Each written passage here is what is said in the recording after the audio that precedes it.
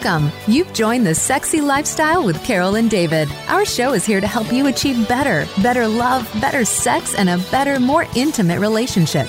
Are you ready? Take notes and send us your questions. This is the Sexy Lifestyle. Now, here are your hosts, Carol and David. Hey everyone, are you ready to spice up your sex life and live happy, healthy, and always horny? Well, you've come to the right place because that's what the Sexy Lifestyle is all about. And you know, David and I are passionate about making your sex life the best it can be. We sure are, and you know we love talking and learning about everything related to sex and sexuality and, of course, sexual pleasure.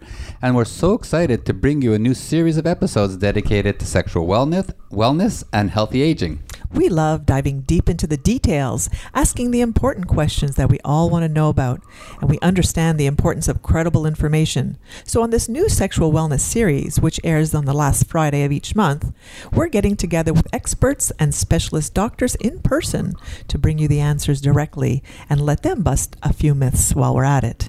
And as always, we hope our discussions open up your dialogue about great sex, because great sex matters and we all deserve it. We sure do. So, are you noticing subtle changes in the quality and duration of your erections? Or perhaps you're having difficulty getting an erection at all?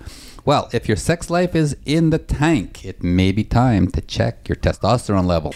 Okay, on today's show, we're going to find out more about how testosterone levels change over time and the effects low testosterone has on libido and sexual function. As well, we're going to be looking into testosterone replacement therapy as a solution to reinvigorating your life and your sex life.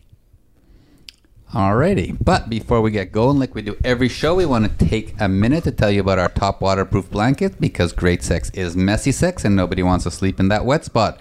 So if you're fed up with having to change your sheets every time you have sex, then you need one of our top waterproof blankets. It's 100% waterproof and leak-proof, and it guarantees to keep your bed and mattress dry no matter how wet it gets. From messy massage oils or silicone lubes to all sorts of sexy wetness, just throw it in the washer and dryer and it comes out looking like brand new. And you don't have to leave your house to get one. Simply and safely go to Amazon and order yours today. Search Top Waterproof Blanket. That's T-O-P, Waterproof Blanket. Great sex starts now. It sure does. You know, we're Carol and David. This is the Sexy Lifestyle, and we are so excited to welcome today's special guest. Award-winning urologist Dr. Andrew Steinberg from ELNA Sexual Wellness Center specializes in low testosterone, erectile dysfunction, incontinence, and many other men's issues. Yeah, absolutely. You know, I recently became a patient of Dr. Steinberg when I decided to get my testosterone levels checked. And with this new series, we're going to follow my experiences with TRT, which is testosterone replacement therapy, and learn all about the various new protocols that can be used to slow down the aging process and help men keep a vibrant sex life as they age. Alrighty, Dr. Andrew Steinberg, welcome to the Sexy Lifestyle. I know you've had a busy day, and thank you for taking time to be here. Thank you very much for having me. Looking forward to spreading the knowledge. Yeah, of course. Yes. So why don't you tell us a little bit about yourself and about how you got into this sexual wellness industry? I am a urologist. Sexual medicine wasn't my primary training or interest earlier on in my career. It kind of came upon me. Patients started to come to me, and I started to become more and more fascinated with the subject, because it's the kind of thing where we don't spend a lot of time learning about it in our training. But you know, I know it was a major issue, and most urologists didn't have the time or patience to spend with their patients. And then I started to learn more and more about what we didn't know, and more what we can do, and it kind of became a vicious cycle. The more I got excited about it and interested in it, the more patients heard about me from their friends, from their colleagues, and the more they would come to see me and talk about testosterone or other sexual dysfunctions. And you know, I always say that testosterone patients are the most knowledgeable patients and most read patients. So they would often come to me and ask me about certain subjects, and I would be sitting Googling on my while they think I'm taking notes about the story, Googling about their questions. So it really pushed me to up my game, and it just became a cycle of the more they would push me, the more I would get interested in it. And here I am. This is, in the last 5 years, I kind of became a self-taught expert in the field, and I've been going to any meeting, international meeting, society I can get on sexual wellness, testosterone, erectile dysfunction that I can find. I've been going to. So, have you seen a growth in the need for sexual wellness doctors? It's not. Yes. Well, it's a growth. It's a growth in the need because it's a growth in the awareness. I mean, the first revolution came with Viagra, so that brought millions of men out of the woodwork who had nothing to offer or nothing to take for their erectile dysfunction. But this really made it something at the fingertips of the patients that they can take. So that brought a lot of people out of the woodwork who now were more willing to discuss it. And then then what happened is patients were doing well on Viagra, and Cialis came along, and Levitra, and then some of those patients started to fail the treatments because their disease were progressing. So it brought the need for more, aggressive therapies. In addition to that, I think the whole sexual revolution that started with women. We have Me Too for bad things, but now Me Too for orgasm, orgasm equality and all that, I think just brought the whole field into the next realm. And are you seeing more of a normalization in discussions around sexual health in your peers and even with your patients? I think so. I mean, this podcast is a perfect example. I can give my shameless push for my podcast. I have, on YouTube, we have a YouTube channel called Have the Balls to Talk About It, which is a male series of topics around male sexual and health issues. So because there was a lot happening for women at that point. Women were starting to open up and talk about it. But we did, a couple of searches on in podcasts and YouTube, and there was not much happening for men. So, which was needed because men are. I think stupid, they're often shy, people aren't sitting in the hockey room, in the dressing room, and saying, "Hey, you feel like you can't get it up, or do you feel less of a man lately?" Yeah, I do. That doesn't happen. That's not happening. Women, I think, are more apt to be sitting around and saying, "Yeah, I got this dryness in my vagina." I don't, right. Then men are going to be talking about their shriveling up and so on. And how long have you been doing your podcast? About 3-4 years, something like that. So you got a lot of episodes there. Yeah, over 100 actually. Wow. I think there's all these factors and some new therapies that became available that also pushed men. Again, when Viagra came out, a lot of men started to hear about it, and then treatments like platelet-rich therapy, PRP or P-shot, or shockwave therapy. Again, new things that are available piqued the interest.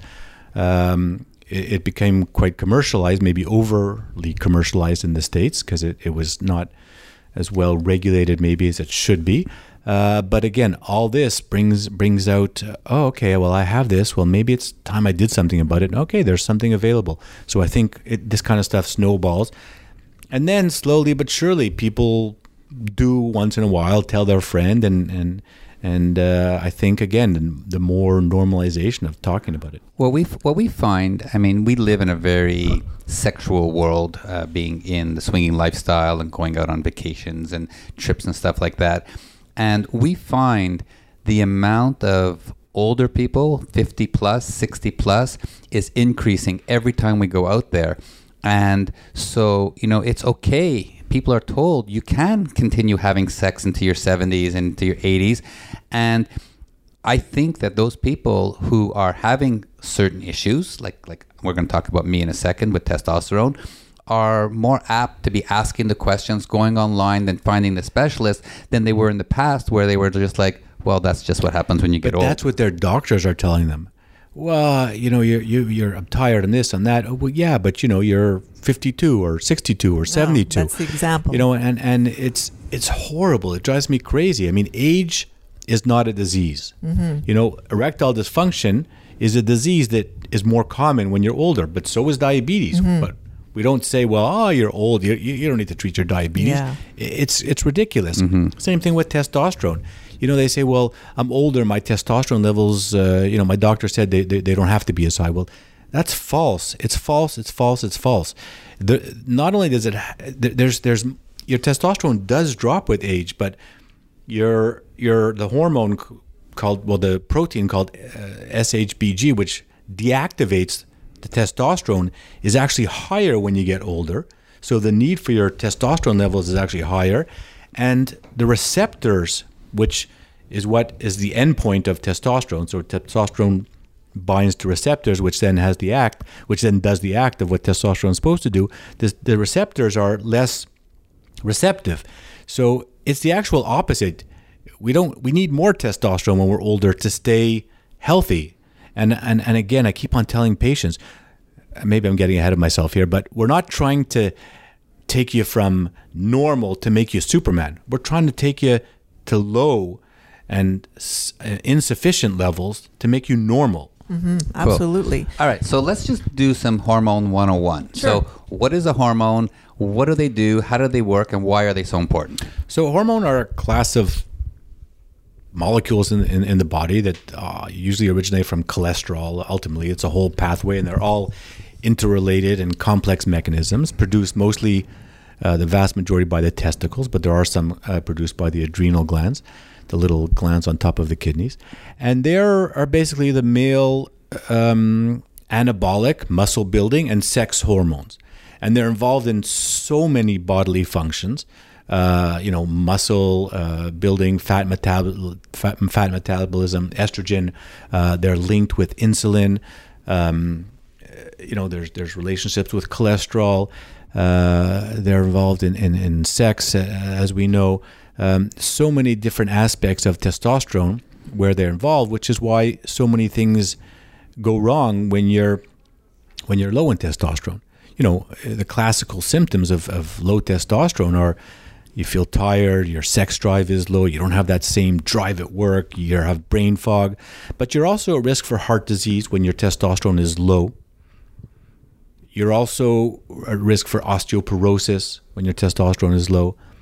We don't know the full mechanism and we don't have a full understanding yet, but there's also believed to be a strong relationship with diabetes, type 2 diabetes and low estrogen and low testosterone, as well as what we call the metabolic syndrome, which is basically slower obesity, slower metabolism with cholesterol, all that, and there's a lot of interrelationship with the thyroid. So it's just they're all played together, and being low in testosterone, because it's involved in all these bodily functions, it affects so many of your bodily functions and can be detrimental. It's not we don't give testosterone just to make you horny. There's so many other factors involved which are important. But the symptoms that you just mentioned with low testosterone, I get why it could be understood to be just aging, because that is what happens when you see men aging. They start getting maybe fatter, they start getting more tired and less energetic and less muscular. So you think, well, that's just aging. So if it's a natural process to get low testosterone at that age, why is it that we need to boost it up? I mean, it's I think a philosophical question. It's a natural. Because we don't have to accept that. Okay, that's if a woman has after menopause some women get what we call a vaginal atrophy, a genitourinary syndrome of menopause. They're getting dry vagina and painful intercourse and bladder infections and incontinence. Why do we have to leave that? Why do we have to not treat that? I mean, it's horrible. It's cruel. Mm-hmm. I think that when there are treatments out there. Yeah. I mean, look, I'll get even more philosophical. I'll give you my philosophy. We were meant, from an evolutionary point of view, as males, to spread our DNA and have sex with as many women as we can and die. Right? That's the my evolutionary lesson 101. And we weren't meant to live till we were 40, 50, 60, and 80 and 90. So it's natural. I mean, we do see our testosterone and our bodily functions drop because we weren't meant to live this far. But we are living this far, so let's make the best of it, and let's make the healthiest.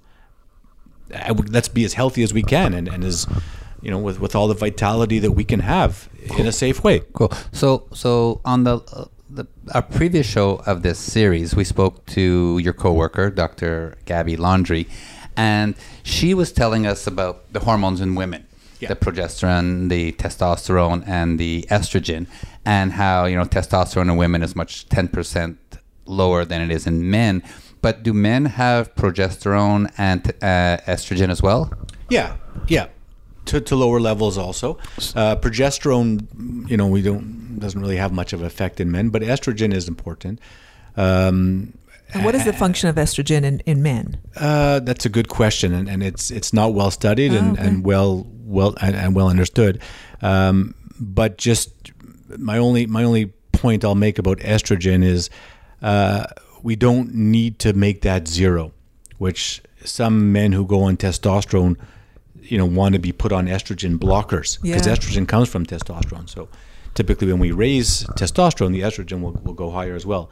Estrogen is important for your sexual vitality as well, and there's no need to lower estrogen levels in men unless they have specific symptoms, and maybe a little. Some men get breast growth or breast sensitivity. But that's only if they have a lot of it, right? So only if it typically converts is only a if they lot. have a lot. Yeah. But if someone has a lot and no symptoms, it's okay. There's no proof that you need to lower that level. Okay, I get that. Yeah. So, what exactly or where do you get the testosterone from? What exactly is the function? Is it circulates in the body? You mean? Yeah, it circulates in the body, and it affects all different aspects. Yeah, so it's a feedback with the brain. Your brain produces two hormones, LH and FSH, or two transmitters, LH and FSH. LH is luteinizing hormone, FSH is follicle stimulating hormone. So they both go down to the testicle. LH stimulates the testicles to produce testosterone. FSH stimulates the testicles to produce sperm.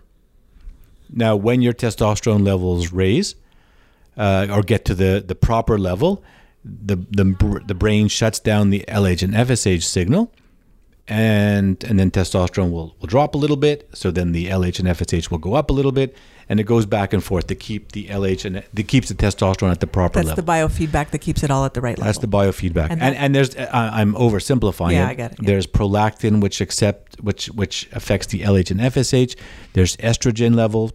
Estrogen, which affects LH and FSH. In fact, some of the treatments, anyone listening may have heard of SERMs, which are selective estrogen. Well, tamoxifen, for example. So tamoxifen blocks the signal of estrogen in the brain. So if you give a male tamoxifen, your FSH and your brain thinks that there's less estrogen, and it'll produce more FSH and LH, and it'll raise your testosterone. So that could be used as a treatment for testosterone replacement therapy. Oh, interesting. And what happens when there's too much testosterone in your body? If you're a woman, you get to be more like a man. Okay.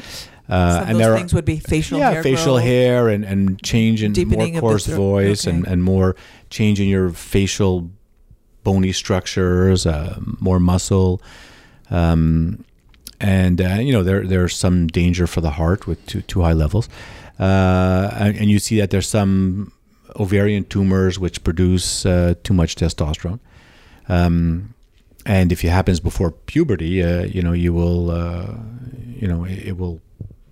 It's a permanent change. Yeah, it can be. You'll have swelling of the clitoris and kind of starts to look like a little penis. Mm-hmm.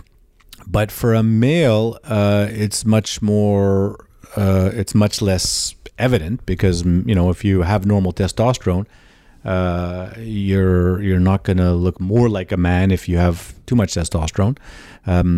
But like you see male with anabolic steroids in the gym and those guys. Are they taking steroids? Is that the same thing? They're taking steroids. They're taking forms of testosterone, typically, which are more anabolic.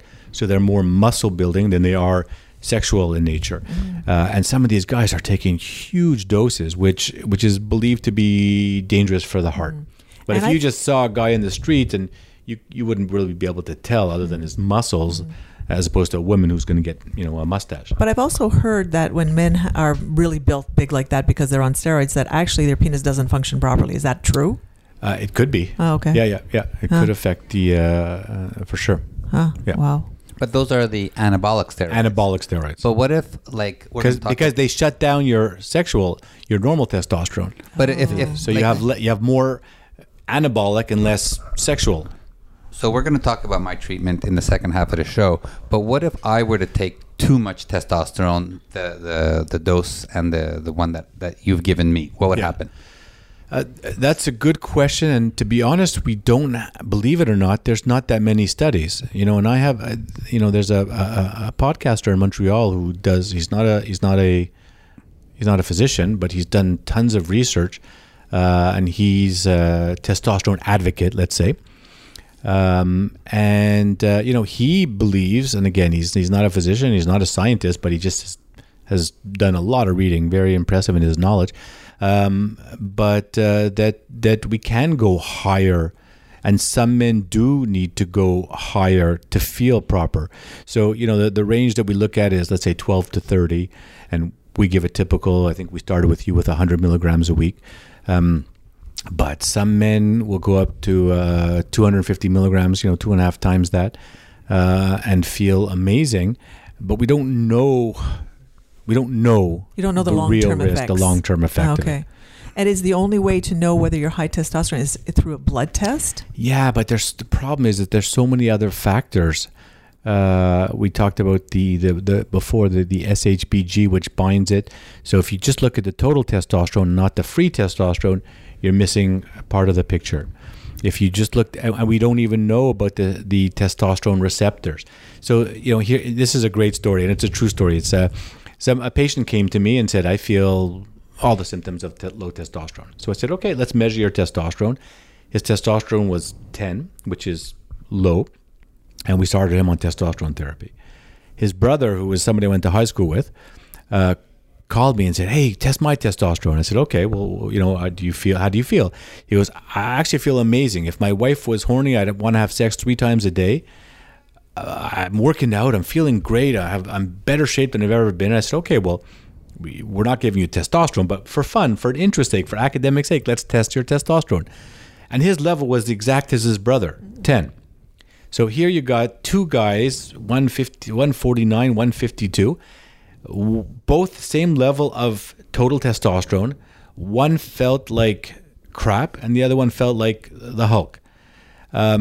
So, we don't know so much about it, which is why I don't like to use testosterone levels as an absolute cutoff, and which is being reflected in some of the new guidelines, the Canadian Urology Association and some of the other international guidelines suggest that if someone has symptoms of low testosterone and they're not low on their blood test, that it's worthwhile to try 3-6 months of testosterone replacement therapy and see how they do. Mm-hmm. I have patients in the middle of the pack, 18, who have classic symptoms. They're like, you need to treat me. If you don't give me testosterone, I can't live. If you don't give me testosterone, I'm going to go to the black market and get whatever. And with time, I'm starting to get more comfortable with doing it. And I treat these guys, and they feel normal again. Mm. And again, I'm not trying to take someone who is normal to make them Superman. Right. I'm trying to take these guys who are suffering. They're losing their wife or their partner or their boyfriend or whatever. They can't work. They can't hold their job. They can't wake up in the morning. They're getting fat. They're getting, their lives are being ruined. And even though, their levels fall, quote unquote, into that normal zone, they're functionally low testosterone, and they do functionally amazing when you give them testosterone. Interesting. So that's what you were saying, that maybe it's the receptors that you're not measuring in the blood serum. That's what the unknown factor is, exactly. Yeah. So, in the laboratory and under conditions it can be measured, but, just you can't say, you can't go to your local lab and say, hey, can you measure my testosterone receptor sensitivity? Mm-hmm. No, exactly. So now, when we were talking, you had said that testosterone levels in men begins to decrease at a pretty young age. Yeah. Yeah, in your... So your peak is when? Your peak is in your 20s. and then it's all downhill from there. But we also have to remember one thing: over the decades, the average testosterone level is also dropping. Oh, really? But Yeah. for what?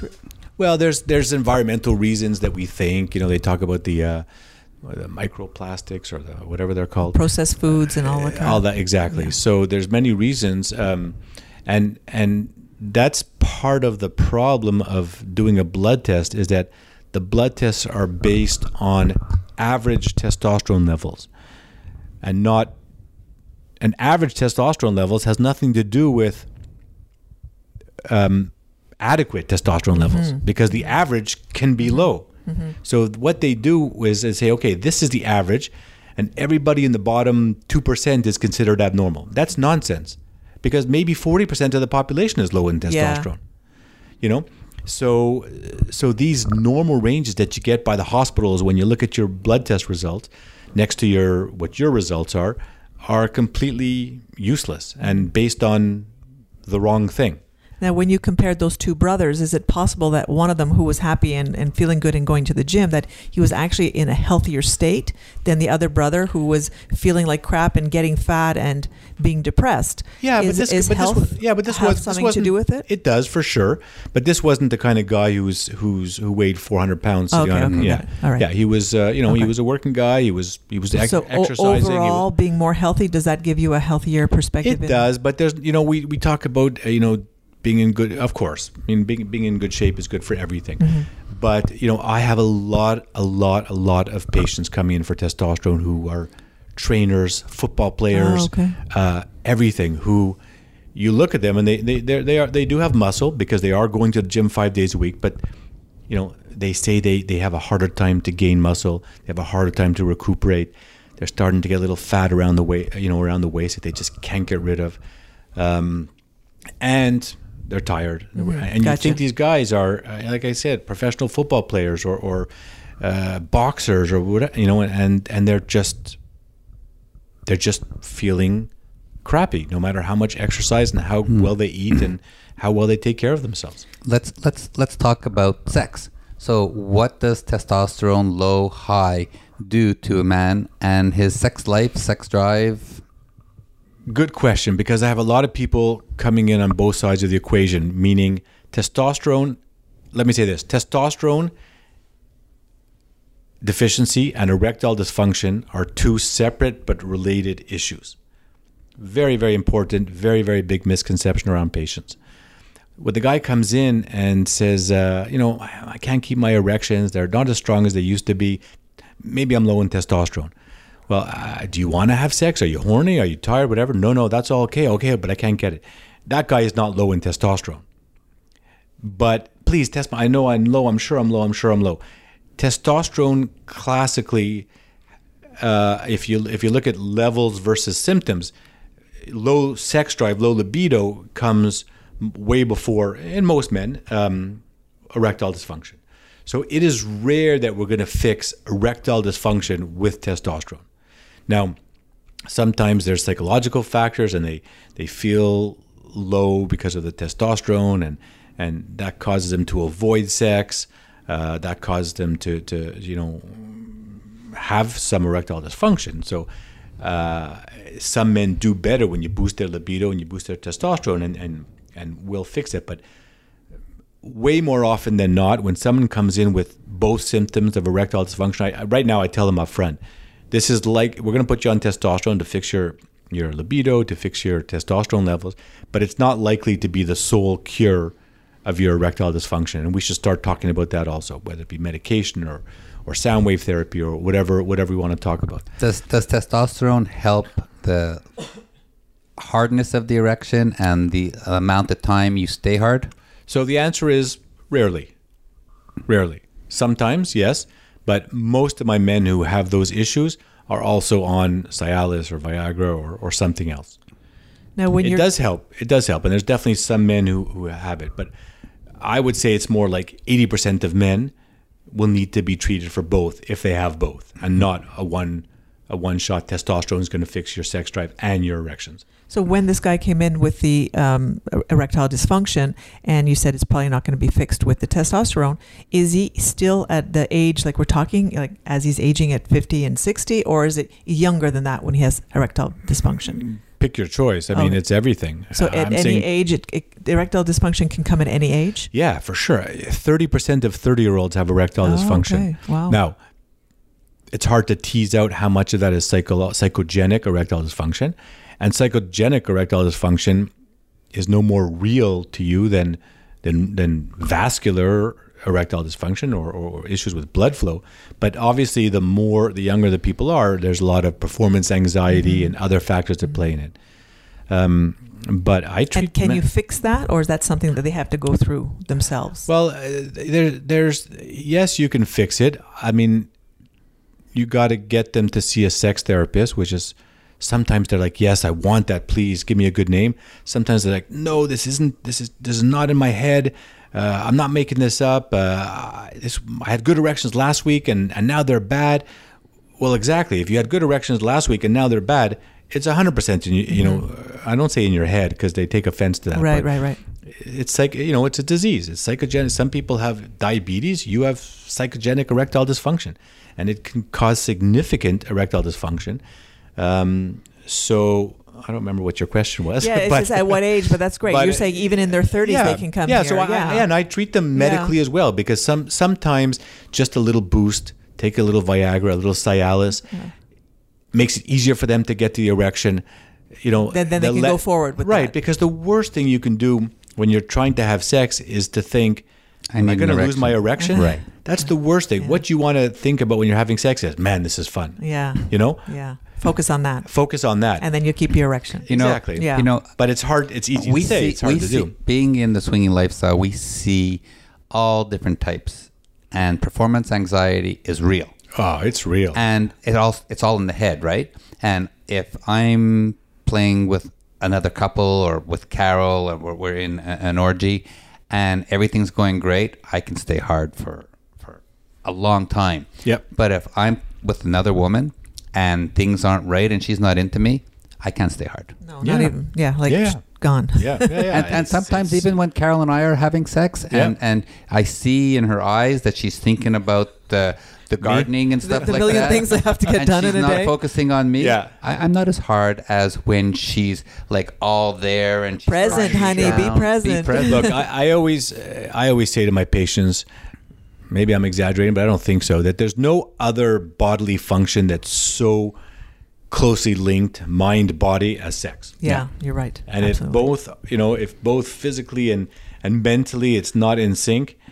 And it's not only you, it's your partner too. So it's not only that. Exactly. It's your mindset, it's your head and their head. Exactly. 100%. Yeah. Oh, it's incredible. And we're going to talk about But I think normalizing it, because Talking then you about say, it. yeah, okay, whatever. She's thinking about the groceries, so yeah, she's not into it. Or honey, we'll do this later, and then you're not offended. Exactly. And you're not worried about your erection going away for But one reason. I think sometimes Carol does it on purpose because I love going down on her. Right. And it's like, okay, I don't want to deal with your penis. If I'm like not into it, maybe he's going to go down on me. And I see. It's a little selfish sex here. Yeah, well, I don't think so. I just have to ask, and you give it to me, so I don't worry about that. Let's take a quick break, and we'll come back with Dr. Sure. Hang on a second. Just want to remind everybody that we are The Sexy Lifestyle. We are Carol and David, and we're chatting with urologist Dr. Andrew Steinberg from ELNA Sexual Wellness Center, all about testosterone and healthy aging. Stay with us after the break as we get into testosterone replacement therapy, which is what David's doing right now,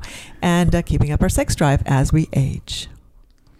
Now let's just tell everybody about Topless Travel and the amazing trips that we have planned for next year. Absolutely, and you know that Topless Travel provides the sexiest and most erotic vacations ever, from Hedo 2 in Jamaica to Desire in Cancun to all the Bliss Cruise experiences. Topless Travel is ours and needs to be your number one choice. And of course, their trips and events are all about the people and their sexy, fun experiences. So let's just shout out to those sexy host couples, including Jessica and Justin, and of course, Party Mark, who are there to ensure that you have one hell of a sexy vacation. And you've heard many times that we do go on many of the Topless Travel trips, but listen up, the Desire Pearl Resort takeover in October and the next Bliss Cruises in November November 2022 and April 2023 are already sold out. So if you want to be part of one of the hottest and sexiest lifestyle beach party vacations ever, then you need to book now and join us from February 25th to March 4th, 2023 at Hedonism 2 on Negril Beach in Jamaica. It is the world's most iconic adult playground. And as usual, we'll be broadcasting live from Hedo 2, so come and join us for the week. We would love to meet you and maybe get you onto our show. The rooms are absolutely selling out quickly, so go and book now.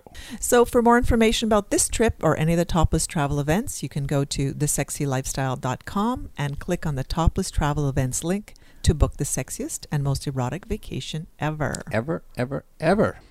Alrighty, we're back. This is The Sexy Lifestyle. We are Carol and David, and now let's get into the details of testosterone replacement therapy, or TRT, and how it can increase our sex drive as we age, and what I am actually going through right now. Yeah, great. Let's just start with the basics. What is TRT, or testosterone replacement therapy? There's two ways of doing TRT, and TRT is, again, bringing your testosterone levels to normal levels. So one is you can give testosterone. The other one is you can, by different mechanisms, stimulate the body to produce more testosterone. Now, in women, both of these are drugs that you would give. Yeah, so something you would have to exactly. give. The testosterone boosters save your money. Can you do it by going to the gym and exercise, whatever? You're not going to get a sustained increase of testosterone. If you go to the gym and work out your big muscles and weightlift, whatever, maybe you'll get a spike in testosterone for a little bit, but you're not gonna cure hypogonadism, clinically low testosterone, by working out. You're just not, and nor with expensive testosterone boosters. And if you look it up on Amazon, you'll find 500 of them. So there's two ways. There's giving testosterone, and there's different ways of giving testosterone. And there's basically tricking the body thinking you need more, or stimulating the testicles. So the commonest way is giving testosterone. And that can be by a gel that you rub on your skin, a patch, an injection. There's a nose gel. There used to be an underarm gel. We've heard of pellets as well. Pellets, yeah. Rubbing it on the scrotum. There's a million ways. I basically use one of two. There's pills also, but the pills have higher liver toxicity, so they're available in Canada, but they're not even FDA approved because of the liver toxicity. But there's some new pills coming out. So that's the simplest way. The simplest and most effective and cheapest way is an injection of testosterone once a week, once every 2 weeks, once every couple of days, depending on how you want to divide up the dose. Up for debate, but basically an injection of testosterone. And people ask, well, is it bioidentical? That's more of an issue with women's hormones. Testosterone that we give is testosterone. So it's the cheapest and easiest way to do it. The gels, a lot of people come to me taking the gel, which they rub on their skin every day. And they come to me and saying, well, it's not working, so I'm going to stop testosterone. The problem is not that it's not working. The problem is it's not being absorbed well. So that's why I don't love the gel in many men, because you need to, sometimes often you need to increase the dose, or you can't even increase the dose high enough that it's absorbed enough. Is it because their skin is different, or it's thick? Yeah, I don't know the biological factors of why some men will absorb it more. Is it they're sweating more? Is it their skin levels are thinner? Or I don't know, to be honest. But all I know is I convince 95% of my patients go on testosterone injections. Which is what David's doing. And it's a fraction of the price usually.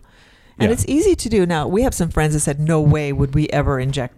I can't do that. Yeah. But they could inject themselves, right? Yeah. Because I do, David, and I get them in the butt. Yeah. But you can inject it yourself into your leg, I understand. Yeah, exactly. Yeah, okay. So we all my patients who are up for it, which is, again, 90-odd% of my patients, they will come and sit down with my nurse, and she will teach them how to do it. And and the vast majority of them continue. Once in a while, I get a guy that'll call me a month later and say, I can't do this, prescribe me the gel.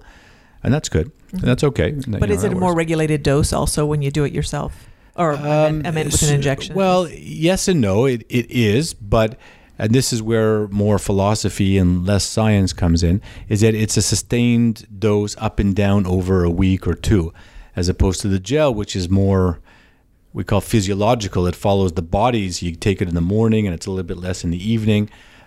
So the gels follow that more diurnal or daily pattern, but we don't know that that's any better or worse. Mm-hmm. So because there is a spike as soon as you give it. Obviously, you inject the whole amount, and then you got a spike, exactly. and then it slowly goes to the next week. And it's a pretty big spike. So if you do, when people do their blood test for their follow-ups, if they do it 2 days later, it's going to be high. If they do it a week later, it's going to be low. Yeah.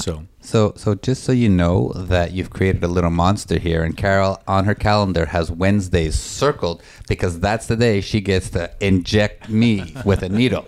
So yes, it's actually become a part of our relationship, and it's just something we do together. But are you getting pleasure out of? Yes, it's fun, right? No, she gets wet. No joke. It's one of those weird things, but my wife is very special. So the question I have is, so I've been on this now, I guess, 12 weeks. Yeah. And it's not like you inject it in and all of a sudden you're the Hulk, right? Absolutely not. It's something that evolves over time, right? Yeah. So first, the thing I tell men is you will very unlikely feel any significant difference before 4 to 6 weeks. And some of the changes can take 4 to 6 months to be mature in terms of, fatigue and in terms of brain fog and some of these sort of more loose, kind of harder to explain symptoms will take months till patients feel better. So you want to do a real good trial. What I do is I say, we're going to do this for 6 months, but we're going to check your levels in 3 months and sort of have a midterm evaluation to see how you're feeling. And if you're not feeling any different by 3 months, I'll boost the dose. So you got to be patient. You're not going to, and even though your testosterone levels raise after that first injection, like you said, you do not feel the difference. 100% you will not feel the difference after that first injection. Yeah. Right. Yeah. And I haven't felt that much of a difference. Yeah. One of the reasons that I wanted to do this was because I have trouble sleeping. Mm-hmm. And it's gotten a little better, but we're still in the early stages. Carol has definitely noticed a difference in the quality of my erections. Mm-hmm. Absolutely. Much harder and longer, definitely. And more often, more frequent. Mm-hmm. Not that I had an issue or I knew I had an issue, but... sometimes they're just subtle differences. It's not like he was always flaccid and now it's like it's not, but it's just harder than it was before. However, in our relationship, because Carol is seeing Dr. Gabrielle Landry for, menopause and low libido, so I'm getting more hard, longer, and she hasn't caught up yet with her estrogen. Give me a break. That's because you have a better doctor than she. We're not going to tell her that. Yeah, we're not going to tell her. I think next episode we should do a head-to-head with Steinberg and Landry. Exactly. So I've got a question. How do you decide on the dosage? You were saying that the medical or the blood tests are not actually reliable. Do you listen to what the symptoms are and then you look at the tests both? 100%. Okay. Because all patients come in afterwards and say, well, what's our range? My range is for you to feel good. Yeah. Okay. And do I go for middle third? No. And they come in and they say, well, my first thing is, how you feeling? And they say, well, what does my blood test show? I said, I don't care what your blood test shows. Yeah. How you feeling? Right. Because if I take them from 12 to 16 and they're feeling amazing, we got the right dose. Right. If I take them from 12 to 22 and they're feeling shitty still, I'll take them I'll take them higher. How do you know if you've given them too much? They're bouncing off the ceiling? Yeah, yeah, but you start slow. You know what it kind of exactly. is. Exactly. Because I want to find, because some guys say, start me on 200. I'm like, I want to find the lowest effective dose. Right. Mm-hmm. So, And I know you're not increasing it to like a 20-year-old level, but is there a goal or just the feel good goal? Good, feeling normal again. Yeah. I feel great. I'm, my sex drive is back.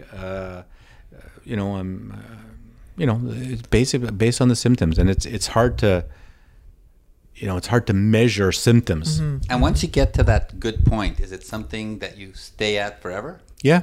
You just keep injecting that amount over that period of time? Yeah. Like until death. Until death do us part. Okay. Wow. And again, patients have a hard time when I start to talk about that, but the same patient, if I told them you're low in insulin and you have diabetes and you need insulin for the rest of your life. For the rest of your life, they're saying, oh, okay, I understand that. Right. Yeah. Yeah. So it's not a 3-month treatment and then you're cured. Right. And the benefits are going to come over long term as well. Exactly. And it's preventative, so you're not going to continue decreasing either. Right. Yeah, okay. Which brings me to answer the second part of your question. How do we give testosterone? Right. So we're talking about now giving testosterone, but there's other ways of boosting testosterone. So one of the common ones which I use is HCG, human choriogonadotropin, which is a molecule similar to LH, which I mentioned earlier on, which stimulates the testicle to produce testosterone. So if I give you testosterone, your LH and FSH are going to drop, your testicles basically shut down the factory, and your testicles will shrivel up or shrink to a degree, and you will stop producing sperm. So for men who want to still have children in the future, I will do a treatment instead of pure testosterone, either a mixture of testosterone and HCG or just HCG, which is an injection twice a week. And what that does is it stimulates the testicles to produce more testosterone. So very effective. Biggest downside is it's expensive compared to testosterone and harder to find. We have a great pharmacy here because I do a lot of it. So he makes sure to have a good stock, but some patients have a hard time to find it. And instead of $30 a week, do you know what you pay for your testosterone? Do you remember? I think the government paid half of it anyway, so I don't really remember how much it cost. But HCG is not covered, and it could be a couple $100 a month. Well, okay. Oh no, this is like $30. Yeah, a month, exactly. Yeah. Plus the syringes, which are nothing. Yeah, so that's the downside of HCG. And there's a pill. And is HCG also safe to take for the rest of your life? Yeah. Okay. Yeah. I mean, they all could have side effects, swelling and headaches, flushing. I mean, they all have potential side effects, but it's so rare that I stop any form of testosterone replacement therapy because of side effects. Mm-hmm. It's so well tolerated. Now, we're going to do another show later on about the penis and Cialis and Viagra and that whole part of the anatomy. But if someone is on TRT, can they also take, or do they still need to take a Cialis or a Viagra? The vast majority of times, yes. Is that because of dysfunction, or is that because of aging? Well, aging is not a disease. Okay, got you. Yes. Got you. Let's make sure we say that again. Yes. So older people often have more vascular issues for sure. So and erectile dysfunction is the canary in the mine for heart disease. If you have vascular or erectile dysfunction, there's a good chance you're going to have cardiac disease. And we often send these guys to cardiologists to get basic screening. Oh, interesting. Yeah. A younger guy with real vascular, not, my girlfriend got mad at me while we were having sex. But real vascular erectile dysfunction, I will send to a cardiologist. So you talked about it being an anabolic product. So are you going to automatically bulk up when you start taking testosterone? You may feel a little bit more muscular and a little bit more tone, but you're not going to take that and sit on the couch and eat potato chips. Right, okay. But if you go to the gym, you will bulk up. You will easier build muscle and lose fat more easily. And if you do nothing, will you still lose fat, or only if you go to the gym? I'm just wondering, is this a way that men lose their belly? I mean, excuse me. You need to just ask the question. Just testosterone alone without doing some of the work, won't make any significant differences. Okay, cool. And if I'm understanding, you take testosterone, you go to the gym, that's got to help with aging and osteoporosis and those things that happen. Yeah, so osteoporosis, for sure. Heart disease, this was a real, 10 years ago, we thought that testosterone was the end of the world. You're going to get a heart attack and everything like that. Part of it was based on ignorance. Part of it was based on an extremely poorly done study with false statistics that was published in the JAMA, the Journal of the American Medical Association, in 2013, which had false statistics in it. But what was the purpose of that? What was the goal of putting that out there? I don't know, and I don't know if they knowingly did weird statistics, but came out and then made it to CNN and all the headlines And then before. everybody got scared. And everybody got scared. And it just set back a decade of people who should have gotten That's testosterone. fake news, basically. Yeah. Yeah. And so there are way more studies showing that testosterone is good for the heart than it is bad for the heart. And there's a couple of good studies undergoing now, which is going to hopefully answer a lot of these questions. So the other issue is prostate cancer. We used to think that testosterone causes or will worsen prostate cancer. And study after study are coming out now which showing that it is completely safe. And I've actually even seen some studies which suggest, I'm not saying prove, that again, it may be beneficial. There's a great study I always like to quote. Now, it's not, a randomized control study. It's a more of an observational study that shows that men, it was for diabetics who were low in testosterone, who took testosterone. It's studied by Dr. Saad, S-A-A-D in Europe. And he followed patients for 11 years or something like that. And he looked at their cholesterol, he looked at a whole bunch of things. The group that got testosterone was better in diabetes control, in cure of diabetes, in cholesterol, in blood pressure. And as a side, the death rate in those who didn't take testosterone was 30%, and those who did take testosterone was 11%. I mean, that's incredible. Now, again, this is not a randomized control study. It's a study which can suggest and lead to further studies which are undergoing. But it's super interesting. And as well, the group who got testosterone had a lower incidence of prostate cancer. Wow, interesting. So there is prostate cancer in general in the public. Yeah. And it was lower on those that took testosterone. Yeah, and one of the world leaders of testosterone and prostate cancer is an ex-Montrealer, Dr. Morgenthaler, who is just an amazing physician. He works he was for Harvard and that area, and he's been really pushing it and successfully. I mean, with great scientific background, he's been giving testosterone to men who have low-grade prostate cancer, and they are not doing any worse than those who do not get testosterone. Without surgery, untreated. The patients who are on what we call active surveillance or watchful waiting. And in fact, again, there's some studies suggesting, and this is don't mean this to be a cure or anything, that some of them are actually doing better when they're on testosterone. So the question here is, we've heard some amazing, credible information from Dr. Steinberg. Why wouldn't someone or a man, as they're aging, take TRT? There doesn't seem to be any downside. Yes. So deep down, and I'm not advocating this because we just don't know. I believe that is true.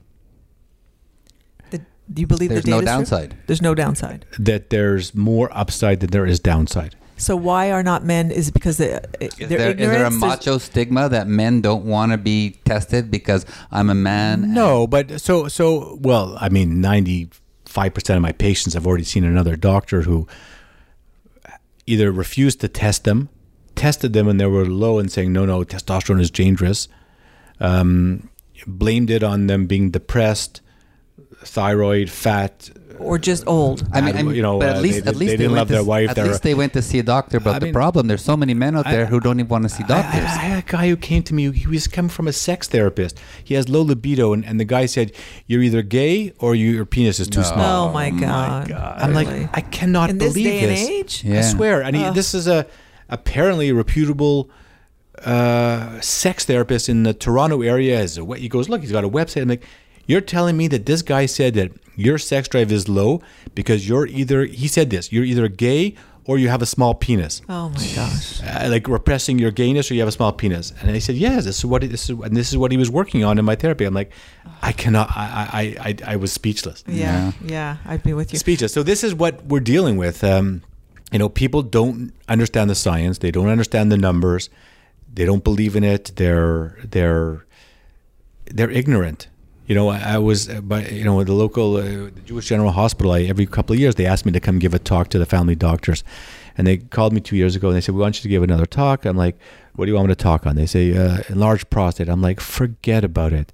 I said, "I'm talking about testosterone," and I spent an hour trying to, preach about what I'm following the data. I'm following the studies. I'm not a renegade doctor who's I'm the opposite. I'm afraid of the College of Physicians and I do things by the book. But if you read the book and you read the guidelines and you read the thing, we are grossly mistreating patients who have low testosterone. And one of the other things I understand out there is that very often men only go to their doctor, probably the primary care physicians to start with before they come to see you, but they only go there when really their sex life is in the dumps already. Yes. Like there's no preventative ideas in their head that I should go see a doctor. That's we live in a very, especially in Canada with free healthcare, in a very anti-preventative kind of healthcare system. Don't fix it until it's very broke. Mm-hmm. Mm-hmm. So you're advocating that men at any age should be checking their testosterone levels? No. Sorry, the testosterone levels. Because there's no... if someone feels great and their testosterone level is low... I meant if they weren't feeling great. Right. Okay. Right. So that's not... Because that's different than screening. Yeah. Because if someone comes to my office and says, "Look, my blood test is at 6. I said, "Well, how do you feel?" He goes, "I feel great." I said, "Well, you don't need testosterone." Again, it's the same thing as someone who is not low but has symptoms. I will treat them. Mm-hmm. Someone who is low, he's low by the numbers, but technically maybe his receptors are more sensitive, so he doesn't need testosterone. Mm-hmm. Exactly. So just if you're feeling not normal, if you see any changes in your libido or fatigue or something like that at any age, you should be going to get it checked. It's just 100%. A blood test. And not every low libido is low testosterone, just like not every depressed man is depressed, and not every overweight man has low thyroid. Mm-hmm. So these are the 3 misinterpretations or mislabeled. And I had a patient. Is that self-diagnosis, basically? No, it's if someone comes to a psychiatrist feeling depressed, he's going to get treated for depression. He's not going to get his... if someone comes to me, I'm not going to say you're depressed. I'm going to say you're low in testosterone. Right. And if someone comes to an endocrinologist, they're going to check your thyroid. Right. So, because I've had a lot of depressed patients who have come to me and we've checked their testosterone and they're low and we treat them and they're no longer depressed. And antidepressants, if you're not depressed, if you're feeling depressed, but your problem is your testosterone, antidepressants will make it worse. Wow, that's true, yeah.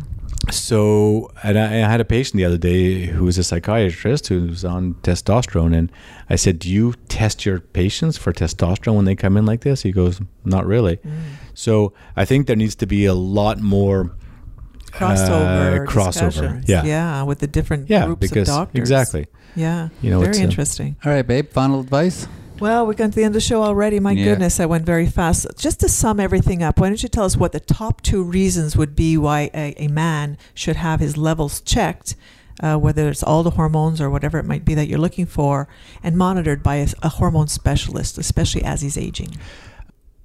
Symptoms of low sex drive, low drive, fatigue, unexplicable tiredness. That's 7 reasons all lumped into one reason. Yeah. And that's my only reason. If you're feeling, guys know it. They know it, and they're pushing the doctors. If you feel low, if you feel like, think about all the things we said about testosterone.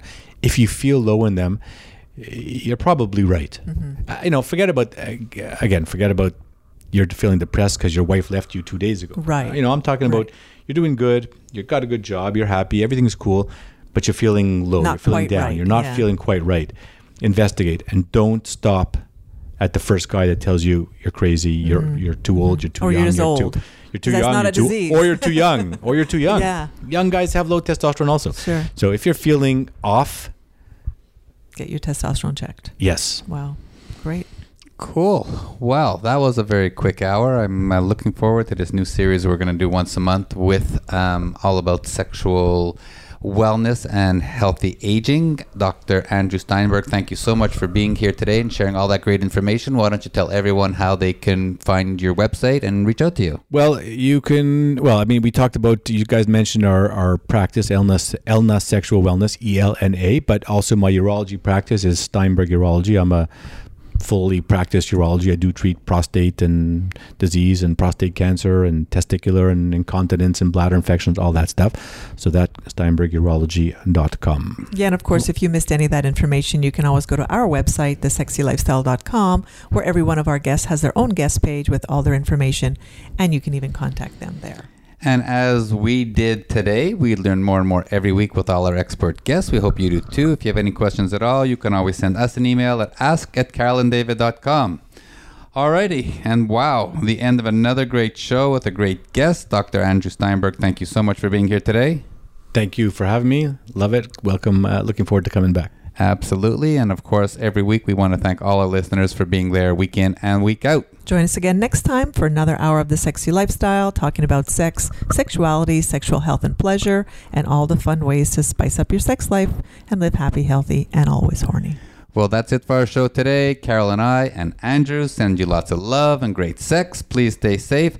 And of course, stay sexy, everyone. Until next time.